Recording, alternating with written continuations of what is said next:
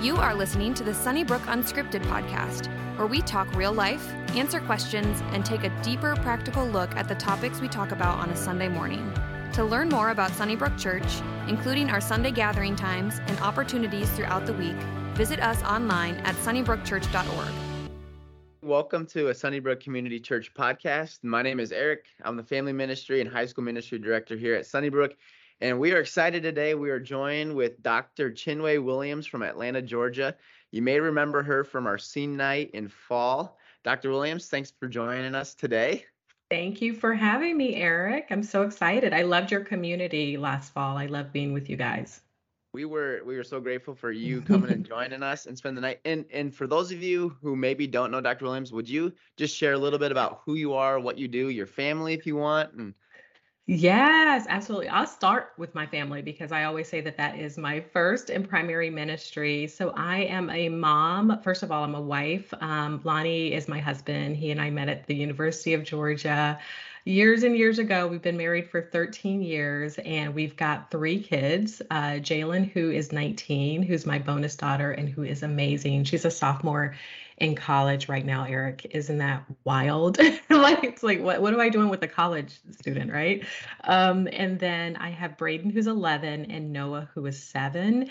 And professionally, I am a clinical mental health therapist. And so basically what that means is I get to walk alongside individuals and couples and families during different life transitions, stressful, mostly because transitions can be stressful. And so I help people to sort of manage the stress and sometimes the trauma that comes from just living this thing called life and helping them to stay as connected as they can be to each other throughout these different, challenges that they may experience. So, and I started my career as a school counselor. So I'm known, especially in my community, as sort of the adolescent whisperer. But my adolescents are like young adults and some of them have families, and it's hilarious to kind of get those messages from folks that I counseled like a decade ago. So I love working with young people, and I also get to work with a lot of adults. Awesome. And we just loved having you here in October, and just the knowledge and the advice and just all that you shared from your book.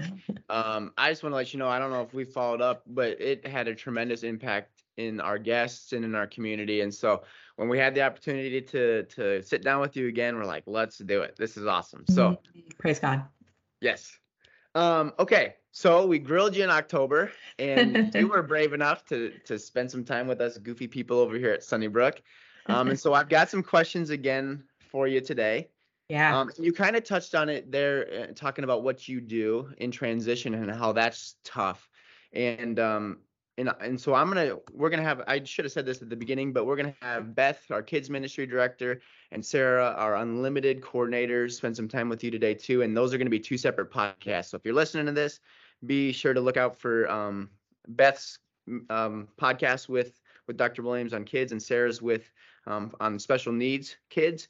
But you touched on this transition, and for teens and tweens, middle school and high school, transition, it can be big, but also I think in that stage of life, it can even be bigger than life for some of them. And so along those lines, and as teachers, as small group leaders, as parents, as youth workers in any sense, what can we do to help foster resilience in teens, middle school and high schoolers? Yeah, really good question. And it's a big question. And just sort of to, set the context a little bit for what I'm going to share. When I'm talking to families, when I'm talking to teachers, and honestly, also ministry leaders, especially in the last few years, what they've noticed is that kids and teenagers have seemed to lose their resilience. They seem to have lost some sense of emotional stability and strength, and I can do life regardless of the challenges. And these are teachers who have been in the classroom for 20 years. So they've got a pretty good, set of data, longitudinal data to say these things. And I have been a counselor for 18 years, and I would actually have to Agree. Now, part of that has to do with just the world being wild and chaotic and confusing. And I always say, Eric, that I don't believe that kids and teenagers have changed. I believe that the world has become so much scarier and much more confusing than when we were,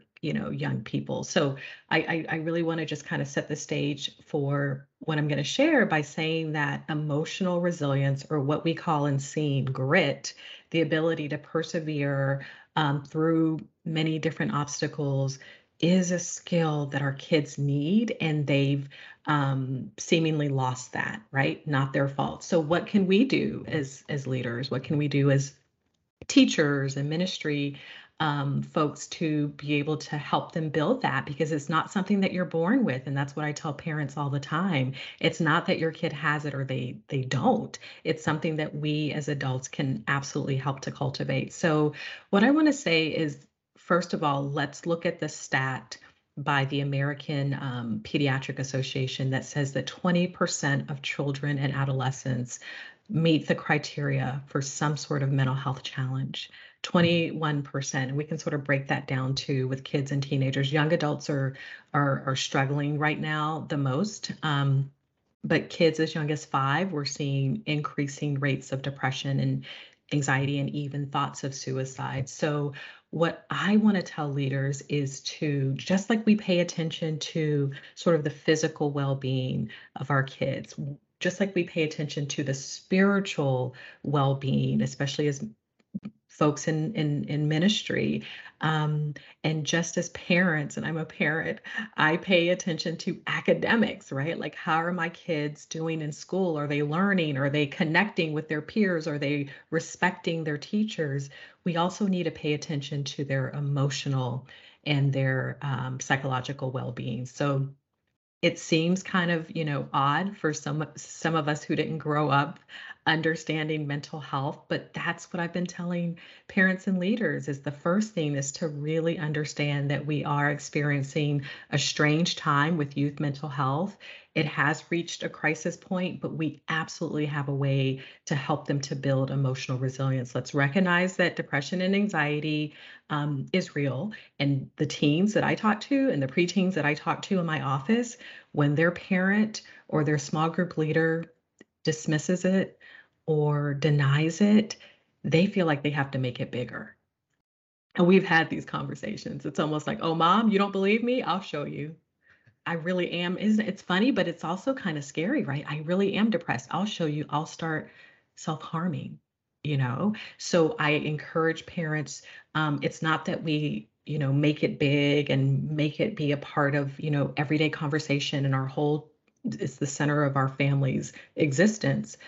But when your child is showing signs of struggling, ask them about it, right? If you hear something from the school, or if you hear something from their peers, pay attention to it, right? Like, our kids need us, and they need us. And we'll talk a little bit about attachment, but the biggest thing that our kids need is connection with us. So that parent-child relationship, that parent-teen relationship is foundational for building emotional resilience. So it starts with recognizing the signs of distress, saying, yes, I see you when they say that they're distressed. And then this is really big for teens and preteens, Eric. I say this to parents all the time. If you hear something wild that comes out of your teenager's mouth, freak out on the inside, but not on the outside, because it's important for us to be open, but not reactive, right? Because if our kids, and think about maybe when you were a teenager, Eric, I know for me, when my parents started to have these big reactions over the small things, I felt like I couldn't trust them with the big things. And that's what teenagers are telling me. So we want to focus, especially as our kids get older, less on control and more on influence. And the way that we sort of maintain that influence in our kids' life is to have the rules, have the expectations, but make sure that the relationship is paramount. So that means when they come to us, we listen, we believe them, we accept that whatever big emotion they're having is valid for them. We may not feel the exact same way, given the same set of circumstances, but it's real for them. And then we listen. We try our hardest not to be overly judgmental, and then we help them to problem solve. So I could go on and on, but those are probably the big three for right now. I think that's great. And I think it's so true. I love the part, especially when you said just being open but not reactive. And because I think that validates what our kids are feeling when you can just hear them and it doesn't feel like you said they have to make it bigger or do I have to make it smaller? They Mhm. reacted big this last time. Did I do something wrong? Maybe I need to just button it up a little bit. And I Mhm. don't know. I just thought that was so good. So thank you for Yeah. that. And And Eric, don't you see that at working with students that some of the parents that not to knock parents at all because we all are just trying to figure it out, but when kids are constantly on punishment or restriction, that doesn't always work. It's not so effective, right? Like it's like, oh, you're not supposed to do that. That's against our rules. That's against the Bible, I'm going to restrict you. I'm going to, give you a consequence. I'm going to punish you. And kids start to not share and they don't invite their parents into their world. And that's really what they need from us. They need us to help guide them. yeah, I 100%. I think even you can hear it in their language sometimes is if they feel like they've been dismissed, then they start to dismiss it themselves. How are you doing? Oh, it's Mm-hmm. no big deal. It's no Mm-hmm. big deal. It's not important. It doesn't matter. Right. And you can tell something's, but it's no big deal. It doesn't matter. And just in their language, they've lost that resilience that we're trying to help build in them. So, Exactly. um, speaking of another topic that is really it's centered around resilience. Mm-hmm. But what are some ways we can walk alongside a student who has lost a loved one? Ooh, that's so big. That's so big. So again, this is the teacher in me, Eric. I'm sure you're like, we only have a few minutes, but I always like to sort of preface my answer by saying that every child, every individual is going to experience grief and loss in a very unique way. It depends on a lot of things. So, very quickly, it depends on their age, it depends on their developmental age. So, not just, numerical age, but just where they are developmentally, because some kids can be more immature. If you have a child that has ADHD and she's 7, she's really presenting at 5 developmentally. So just something to keep in mind. And if they've experienced loss before, and then this is the big one, the nature of the relationship of the person that they have lost. So those are things that we tend to sort of pay attention to. Of course, if it's a parent and sometimes even a grandparent who has served as a caregiver, that loss is going to be felt so impactfully, but it's not going to look the same. Every child is going to experience grief differently. So it's important for leaders to recognize that if a child isn't crying, if a child doesn't appear sad, if a child is like, yeah, yeah, yeah, can I go play with my friends now? Or what's next on the lesson, right? Or when are we going to do the worship music, right? Like, and you're like, that actually is, normal because every kid is just going to grieve in a different way. So what do we do to support our kids or teenagers who are grieving? So, number one, know that they're going to express their pain differently. Some are going to shed tears, some are going to laugh, some are going to not want to deal with it. But here's some handles. Give them space to grieve. Let them know that it's okay to be sad. It's okay to not always feel sad. Know that different things are going to trigger different emotions. And that's okay. But this is the biggest thing, Eric. Make sure that the student or the kid knows that if they stuff their emotions, it's not going to make them get over it faster. That's a big one, and that's sometimes something that we as adults and leaders have to learn. So eventually, to be able to come to terms with your loss, you do need to actively face the pain. So at some point, you can have that conversation one-on-one, especially if you're noticing the kids saying, "I'm fine, it's okay. Next, what's next?" Right? We don't want kids to stuff their pain. And so the other thing is just, helping them to be prepared for painful reminders. We know anniversaries can be really, really hard. But also know that these reminders that feel really, really painful can also be an opportunity to connect with their loved one and to say a prayer to God. So not to avoid it, but to maybe pull out a photo of their loved one and to say, gosh, I really miss you. And so that's what I do in the therapy room, right? We're actively facing the pain, whereas out in the world, they sometimes get the message that, okay, it's time to move on. But if there's a piece of music, or if there's a food or a restaurant, or sort of an annual activity that the child or the student used to do, and somebody brings it up like, oh, we're going to Disney. And then they start to look sad. Let's say if you're in a small group situation, it's okay to maybe later on pull them to the side and say that this has got to be so hard. And when those things come up, just know that you can, maybe think of a fun memory from that time, or just let your loved one know through prayer that you miss them, and God, I know that you're taking care of them, something like that. So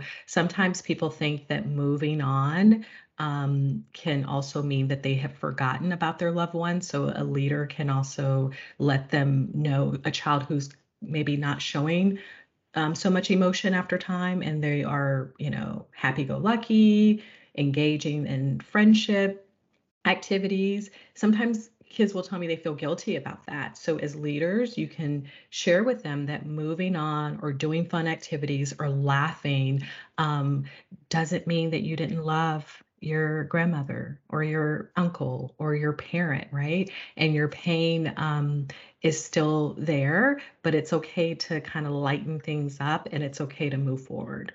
That's good. I think the part you said that resonated with me the most is the anniversaries or the memories that remind you, and that there can be grieving in that too, but that doesn't have to all be pain. There can be that through the grieving, you can remember the fun, you can remember the Mm. good, you can, and I think oftentimes the moment we feel pain or sadness, we run away. But I think, and my wife's been saying this to our foster kids lately, that I'm bored. Well, there's something right around the corner. And Yeah. when you were saying that, I was thinking, in the grief, it's painful, but there might be just something right around the corner. If you're willing Mm. to embrace the loss, there might be a memory that you've forgotten about right around the corner where, this still stinks. It still hurts to miss my grandma, to miss my mom, to miss my friend. But if I can just sit in the reality of the situation a little longer than maybe I want to, I think there's something maybe right around the corner. Oh, But yes. That's so beautiful. Yes, the pain is there, but the memories and the love that you shared with this loved one is always going to remain. yeah. Okay, we're running out of time here, and Dr. Williams, you came and you shared so beautifully from your book. You and Dr. I guess I don't Will is how I know him as. Sorry, Will, if I'm not trying to just Pastor Will. Um, and but you shared so beautifully from you and his book, Seen. And you've got some exciting news. You guys have another book coming out. Do you want to talk a little bit about what that is, and maybe the heart behind it, and why you guys are so excited for it? Absolutely. Thank you for this opportunity. So, as you know, Eric, Will and I have been traveling all over the country for the last couple of years, and we are so honored and privileged to be able to share excerpts from Scene and the nuggets from Scene. And inevitably, after every talk that we do, even at Sunnybrook, several people will say, this is great. Can I give this to my kid? And I'm like, no, no, no. This is for you. Or let me tell you what has also happened. A teenager will tell us that they've purchased the book so they can help their friends who have anxiety or despair. And so we just kept getting the message that we needed to write a book that is specifically geared towards teens who are wanting to manage all forms of anxiety, social anxiety, panic attacks, performance anxiety. So we really talk about generalized anxiety, but we do it in a slightly different way. So this book contains research, but it also contains very, practical sort of examples from my work as a therapist. And then Will talks to thousands of teenagers across the country. He does assemblies in schools. And so we understand what teenagers say about the difficulty in managing their anxiety. So this book is holistic, Eric. We talk about managing anxiety from a nutritional perspective, from a FOMO perspective, from a perspective of managing our thought life, managing, what comes up emotionally. We can't help it, but we can stop the spiral. And then this is the part that we're really excited about. After every single section, we address a lie that anxiety tells you, and then we replace it with the truth. And every single section has a part where you can invite God in. And so you can, God wants to help you to reduce anxiety, and God's not mad at you because you have anxiety. I'm going to get my hands on that book. Sounds great. Well, Dr. Williams, thank you so much for joining us today. Thank you for sharing. And if you're listening to this, be sure to be on the lookout for Dr. Williams sharing with Beth, kind of geared more towards kids, birth through fifth, and then sharing also with Sarah in our special needs kiddos. So, Dr. Williams, thank you so much. Thank you, Eric. This was fun. If you were encouraged by today's talk, be sure to rate us and hit subscribe on iTunes, Spotify, or wherever you stream your podcast. To experience other talks, videos, and live gatherings, visit us online at sunnybrookchurch.org or download the Sunnybrook Church app. And again, thanks for listening to the Sunnybrook Community Church podcast.